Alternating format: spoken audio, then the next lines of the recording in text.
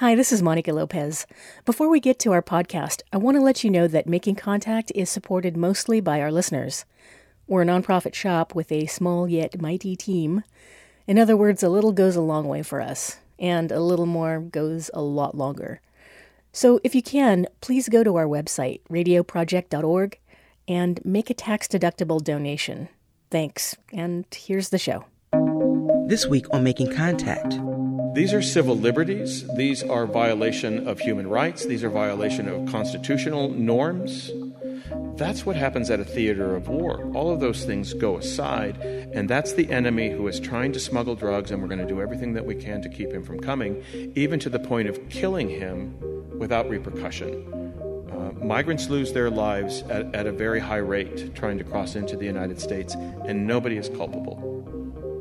If you're in a theater of war, soldiers are allowed to kill. In most recent decades, U.S. immigration policies have aggressively targeted immigrants, spawning a network of indefinite detention centers that offer harsh conditions of confinement, deliberately separating families and deny detainees adequate medical and legal counsel. On today's program, John Carlos Frey, author of Sand and Blood, America's Stealth War on the Mexico Border, explores increased militarization at the border, U.S. deterrent strategy, and the profitable business of fear.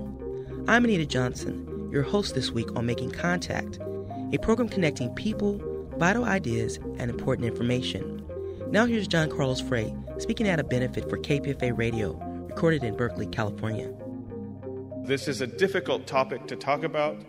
It enrages people. It puts people on one side of the fence or the other. That pun is intended. Politicians grandstand on the issue of immigration. They've made their careers from it. The migrants themselves that are the source of border walls and border security and border agents rarely have a voice, rarely get to speak up to talk about why they're coming and what they've endured and who they are. I am a Mexican immigrant. I was born in Tijuana, Mexico. My parents, at the time, my father was a U.S. citizen, and my mother was a legal U.S. resident, which automatically made me a U.S. citizen. If you're born of U.S. citizen parents, just one, you are automatically a U.S. citizen, regardless of what country you're born in. So, from birth, I had the rights and privileges of U.S. citizenship. My neighbors, others born in Mexico and in Latin America, didn't have that advantage of birth. They had to endure what many Latin American countries continue to endure today: high crime, poverty, lack of an infrastructure or educational system, bad hospitals, corrupt governments, desperation, little recourse. That's what we see today. Those are some of the sending factors of migration. I've been a journalist, an independent journalist, for about 15 years now, and the majority of what I report on is the U.S.-Mexico border and migrant strife. When I was a young boy, I grew up within, I would say, the U.S.-Mexico border. And at the time that I was a kid, there was no fence. And it was in Southern California, in San Diego, and it was the number one route for migrants to cross. Because the area is temperate, it's easy, the city of San Diego is close by, LA is close enough, and migrants would cross there, come to the San Joaquin Valley to work, or disappear into the cities to find a job, and they didn't have to cross a desert. Within a few feet, you were in the United States, and you could disappear. And that was the known route. As a kid, I would see migrants everywhere. They would run through my family backyard, chased by U.S. Border Patrol agents, and sometimes the U.S. Border Patrol helicopter, if it was hovering above, would shine its flashlight in our backyard and sometimes into my bedroom window, lighting it all up. As a kid, me and the neighborhood kids used to go out into the local fields. It was a pretty rural area, and we used to play migrant. We used to run around pretending that we were immigrants, and we would stir up the dirt so that we could get the attention of the helicopter hovering above us. And it would shine its spotlight on us, and then we would ditch into our homes. I thought everybody grew up that way. I thought that migration, cat and mouse, people chasing other people, people running for their lives, this is what I saw on a regular basis, and it wasn't a big issue. The migrants that I met, mostly men, mostly young men, coming to work to put a little bit of extra money and food on the table as their families stayed back in Mexico. The majority of the migrants at the time were from Mexico. I feel when I talk about this time in my life that was an innocent time. We don't have that kind of migration anymore. Most of the people that were coming for the crops to harvest. We would allow them in, we would have the harvest for a few months, and they would go back home to their families. There was an ebb and flow. As we all may know, in the 90s we started to build border walls, and what we have today is a president who's hell-bent on putting a border wall from California all the way to Texas. In 2007, I was asked by a television producer, since I had been reporting about the border for a little while and had made a couple of documentaries, if I was interested in making a documentary about what migrants go through. And I said, well, the only way you're going to do that is not by interviewing them necessarily, is that you got to go on the journey yourself. We have to go on the journey with them. And he said, well, let's do it. And this was for a television program that had a documentary series. The series was on Al Gore's channel, and the show was called Vanguard, a documentary series. And I got approval to go to Mexico and find a migrant group, find a coyote, tell them who I was, that I was a journalist and interested in documenting their journey. And it took me about a month to get through all of it. I had to have face-to-face meetings with drug smugglers, human smugglers, coyotes. There was a very large organized criminal element in a small town in Arizona called Altar. It's about 70 miles south of the U.S.-Mexico border. But I was able to make enough connections, and they were going to allow me to take my cameras and to follow along with a migrant group, cross from Mexico, illegally cross into the United States, and walk through the Arizona desert for a period of time along the migrant route. And that changed my life. That is why I became dedicated to telling these kinds of stories, because, yes, of course, the journey is harrowing and dangerous and difficult, but what I came to understand from that experience was this was a route that was being offered by the U.S. government. We had built fences and barriers in front of our large cities at the border. San Diego had been fortified. El Paso had been fortified. Nogales, McAllen, Brownsville all had large fences and large security forces in front of them, so migrants weren't crossing there anymore like they were when I was a kid. They were now being funneled through the deserts, and the deserts were open. And this is where they were allowed to cross by the hundreds of thousands. In 1994, the U.S. government enacted a policy called Prevention Through Deterrence. And in the document, it states that people will be dehydrated. People may lose their life. People will be hungry, will be lost, will be disoriented. The policy that we have today was enacted in 1994 to allow migration routes to be funneled through our most treacherous parts of the American Southwest. I went on that journey. That's where people cross today, and those are the stories that we hear today, and it's all because of U.S. policy. That's what the book is about. That's what I started to report about, and I was approached to see if I wanted to put some of these stories together in a comprehensive way so we could sort of start taking a look at how we got where we are today. I don't know if you've been listening to or reading the news in the last couple of days, but we've gotten all the way to migrant children now being abused. They're not being cared for. This is all policy. We have a policy in the United States today, this deterrence policy, which basically says, let's make the journey as difficult as possible for immigrants who are trying to get into the country illegally. Let's force them through the deserts or the mountains. If we capture them and incarcerate them, let's make their time in our prison system, in our immigrant detention facilities, as difficult and as harrowing as possible, on purpose. Let's rough them up, let's shake them up, let's make them remember who we are so that they'll never attempt it again. It's a deterrent strategy that is on paper, and it's completely sanctified by our government. It doesn't work. All it does is abuse humanity, many people die, many people are traumatized, and people still keep coming. So I decided, along with a lot of help, to actually put policy enacted by presidents before Trump, governments before Trump, to put down personal stories, and to put down the lineage of how we got to where we are. I want to read you an excerpt of the book, and we also have an opportunity to talk about this because this topic is current and changing probably as I'm standing here. As I write, I'm watching history unfold at the U.S.-Mexico border as I've never seen it before. Trump has taken on the mantle of border security more aggressively and less thoughtfully than any president before him, and it's clear that past administrations have laid an ample number of tools at his feet to allow him to create great chaos and destruction. I've been reporting out the border for about 15 years. Politicians' xenophobic rhetoric used to be somewhat nuanced, but no longer. That we could achieve comprehensive immigration reform or a sober approach to migration and all of its complexities now seems impossible. It's worse than ever before, and migrants are suffering needlessly. But the groundwork was laid before Trump became president.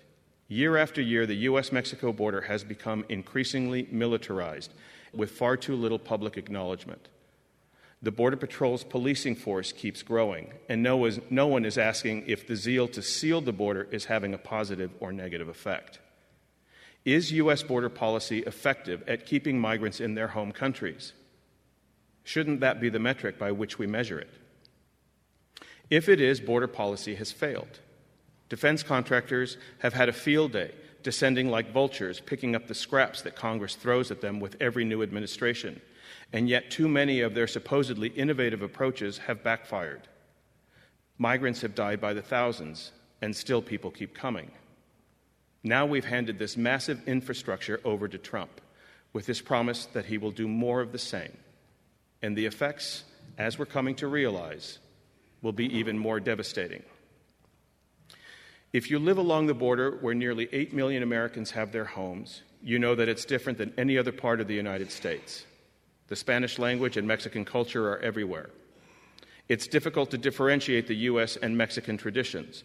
The two have melded. In places along the U.S. side of the border, it's difficult to even distinguish which side of the border you're on. It can feel like you're in Mexico because the Latino influence is so strong. After all, it was Mexico over 150 years ago.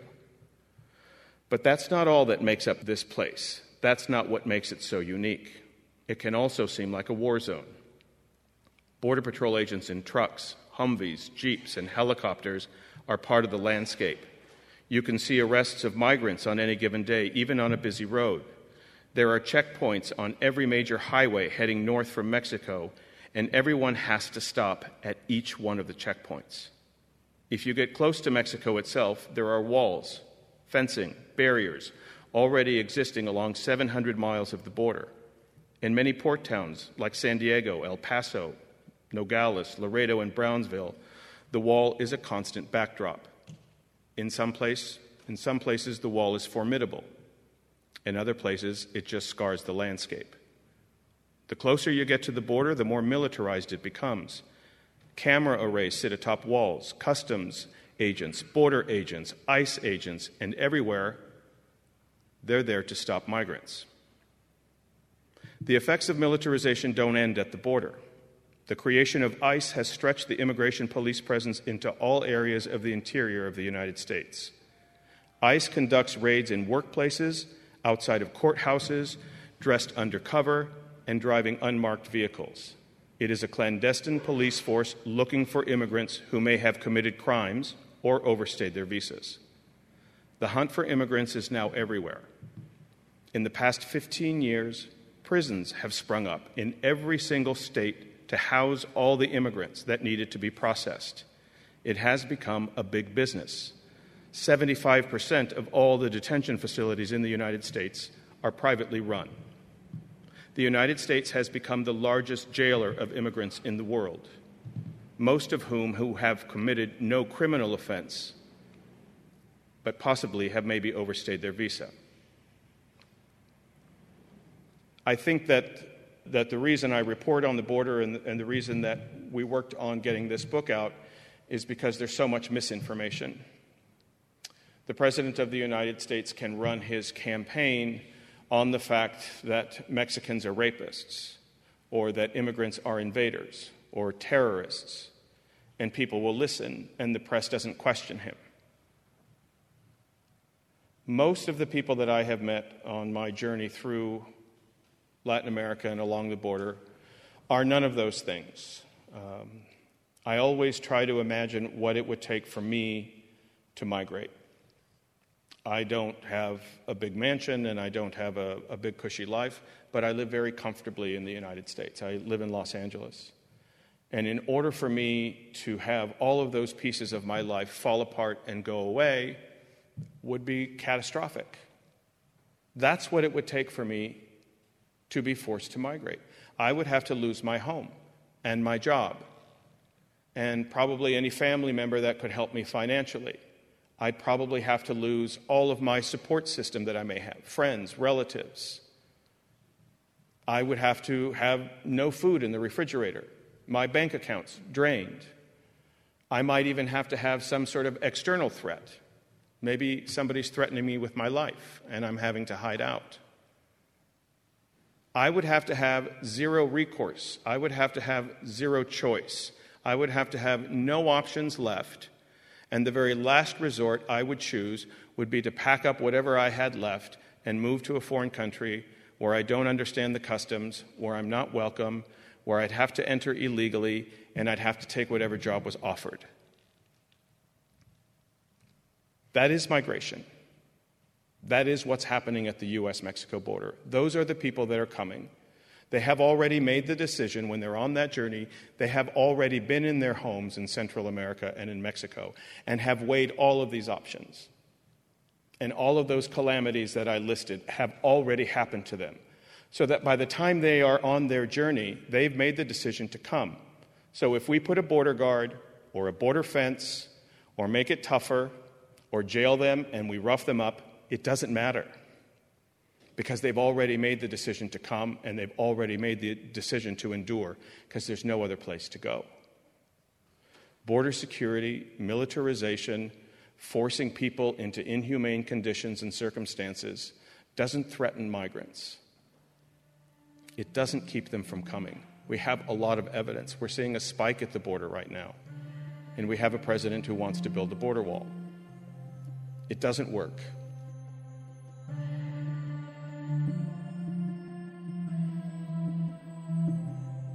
You're listening to award-winning journalist John Carlos Frey discuss his book, Sand and Blood, America's Stealth War on the Mexico Border, on Making Contact. This show is distributed for free to radio stations in the U.S. To find out how to support us, download shows, or get our podcasts, go to radioproject.org, like us on Facebook, and follow us on Twitter. Our handle is making_contact. Now back to John Carlos Frey discussing America's war against immigrants. As a reporter, I made sure that the book has data and fact and dry and boring policy and who voted on it and why and who we can point our finger at and not vote for ever again, kind of a thing. But the thing that has moved me the most was the stories that I came across and people that I met on my journeys in Latin America. I remember once, very green as a journalist, meeting a group of 3 migrant women, a grandmother, a mother, and her daughter. And they were all at what was basically a humanitarian camp before they were going to hop the fence in Nogales, Mexico, and going to jump into Nogales, Arizona, and they were going to walk on foot into the United States and look for work.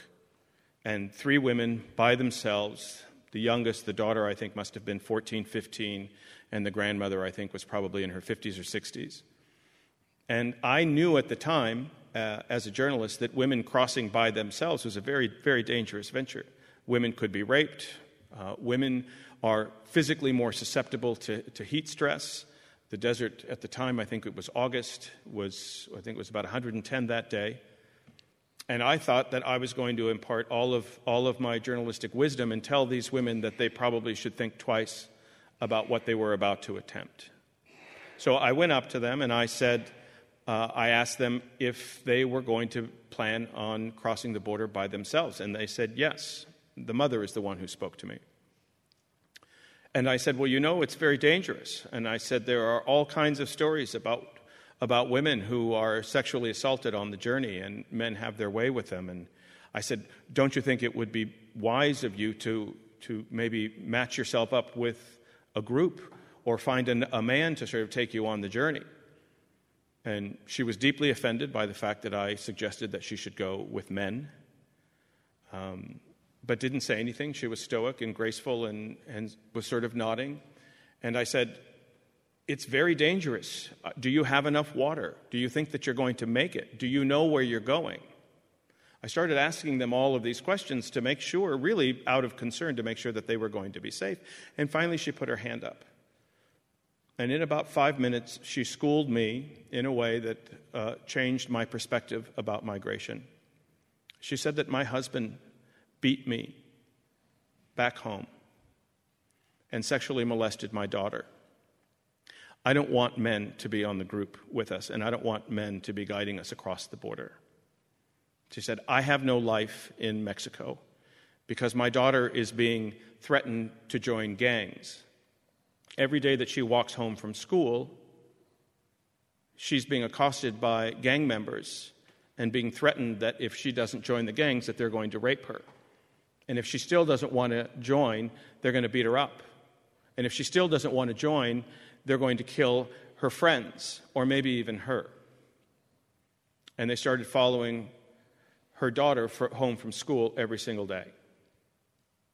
And she said, my mother has cancer, and we don't have enough money for treatment. And she has breast cancer, and it's in its early stages, but we don't have money for treatment. And I know that she could be cured if we came to the United States and we found jobs and we were able to put enough money away. She said, please don't tell me what you think is going to happen to me. What's happened to me already is worse than what you're telling me. I've already made the decision. Nothing you tell me is going to scare me, and nothing you tell me is going to change my mind. The decision to migrate, as I said previously, had already been made well before they got to that place. And there wasn't a deterrent. There wasn't a summer day that was 110 degrees. There wasn't the fact that women got raped, or the desert was long and hard to walk through, or she wouldn't find a job. She was determined. She was without options. She was desperate. And she had no other recourse. If she was going to save the only family unit that she had left, was her daughter and her mother, this was the avenue, the route, the way that she had chosen. And she said, I spent 2 years making this decision. I tried everything while I was at home. I tried to find jobs. I tried to find help. I tried to get my husband arrested. I tried to get my daughter safe from the gangs. She couldn't do any of it. So she came here. I've never approached anybody who is in the attempt of migrating ever again with my wisdom. It's an interesting thing that we do culturally. I believe here in the United States, we don't have a life that has no options. We have a lot to fall back on. We have a lot of resource. And for me, I'm not even aware that I do. I live a life of privilege. It's easy for me to impart my sort of U.S. citizen customs thought process onto somebody who I think is making a bad choice. I can't see migration from the eyes of privilege. I have to see migration from the eyes of somebody who's desperate.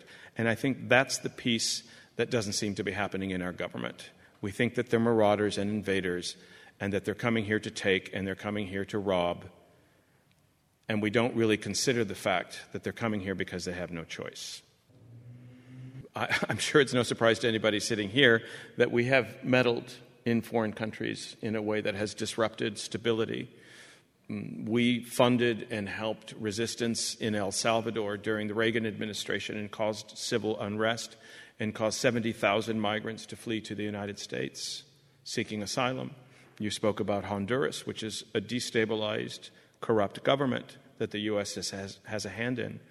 We have the Central American Free Trade Agreement, which allows us to trade freely with Central America, not fairly, but freely. We can take goods and services from Central America and not pay a fair price, keeping poverty at its height. Walmart is one of the largest employers in Central America and Mexico. It's a textile mill for Walmart. If you've ever bought a shirt at Walmart, the sleeves were probably sewn on that shirt in Honduras. Women sit at their sewing machines for 10 to 12 hours a day and make about $4. That's U.S. equivalent. That's what $4 would buy in Honduras. And Walmart has bought all the textile mills up in the region in Honduras so that there is no competition. That's all part of free trade. So if you're poor, if there's no recourse, if your government is corrupt and we have a hand in it, we may actually be exacerbating the problem. We don't necessarily, especially during the Trump administration, provide much humanitarian assistance and aid to the countries where people are coming from to help stabilize. We have a capitalistic society. We go to these foreign countries, we rape, we pillage, we take, and the people are left with very little. And so they come here. If you go through the San Joaquin Valley from east of here all the way down to Bakersfield, it is estimated that 90% of the labor force is undocumented. There are an estimated 2 million farm workers harvesting the crops that grow in the San Joaquin Valley. Most of those individuals come from Mexico and Central America for work. In many cases, labor contractors go to places in Latin America and say, I can get you a job. The growers, the agricultural business in California, doesn't hire those individuals directly. They hire the labor contractor. So the labor contractor is a middleman who can find the workers, get them somehow to the United States, and the hands of the agricultural industry is clean because they don't have a direct tie to the labor force. We also have not enacted laws lately that are punitive against industries that hire undocumented workers. It's perceived that Donald Trump in some of his hotels also hires undocumented labor and migrant labor. The draw for labor in the United States is huge. I've always argued, if you don't want to build a border wall and if you don't want to add more border security, go after all the employers. Dry up all of the jobs that are being offered to people coming across the border, and you won't need a barrier. Government never does that because the agricultural lobby or the hospitality lobby or whoever it is says, please don't take our laborers away. We need them. We need the workers. And as I said before, the journey and the path that we give them is this maze of deserts and mountains. If you can get here, if you can find a way across that border, chances are pretty good that you're going to find a job. Chances are pretty good that you're going to be okay. And that's pretty much on purpose. We don't go, for the most part, I guess ICE does do raids at companies, but not nearly enough to the effect of causing people to stay in the shadows. Just very quickly about Central Americans. We see that today 60% of the people coming to the United States-Mexico border are women and children. They are not labor force. Women and children do not migrate for work. They are coming because their homes are on fire and they've got no place to go. Children don't come for work. They're coming because they can't be fed in their home countries. So when we start to see children at the U.S.-Mexico border, there is a serious problem that has absolutely nothing to do with labor. You've been listening to John Carlos Frey, the author of Sand and Blood, America's Stealth War on the Mexico Border, on Making Contact. He was speaking at St. John's Presbyterian Church in Berkeley, California. Special thanks to Mr. Frey and KPFA Radio for allowing us to broadcast this recording. The Making Contact team is Executive Director Lisa Rutman, producers Monica Lopez, Anita Johnson, and Salima Himarani. Associate producer is Aisha Chowdhury. Audience engagement and web coordinator Dylan Hoyer. I'm Anita Johnson. Thanks for listening to Making Contact.